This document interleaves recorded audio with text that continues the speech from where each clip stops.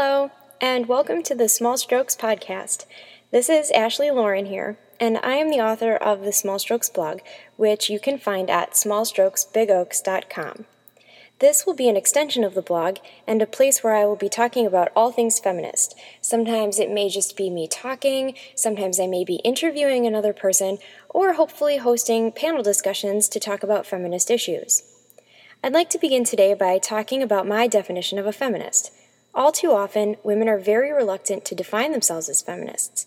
The word feminism sometimes has negative associations with an extremely radical movement, and, as such, many women shy away from defining themselves as feminists. I, however, will say it loud and proud: I am a feminist.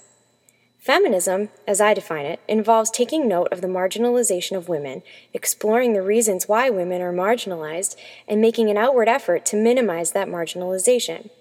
As feminists, we should applaud any attempt at social progress and participate as we see fit. If radical movements are your style, then so be it. If, like me, small strokes are more your thing, then that's great too. I've been very fortunate to be welcomed into a wonderful feminist community through smallstrokesbigoaks.com and other social networking sites. The feminist online presence is particularly strong and, I think, a modern form of activism. In fact, radical feminists in the late 1960s and 1970s wrote massive amounts of temporary network texts. These texts were often collaborative in nature and distributed quickly.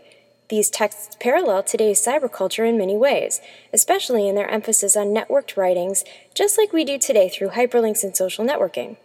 The online feminist community is a powerful force, working not only to exterminate the marginalization of women, but working to empower women as well. I believe feminism is necessary in the world today. We see all too many injustices against women, and we must work to correct them.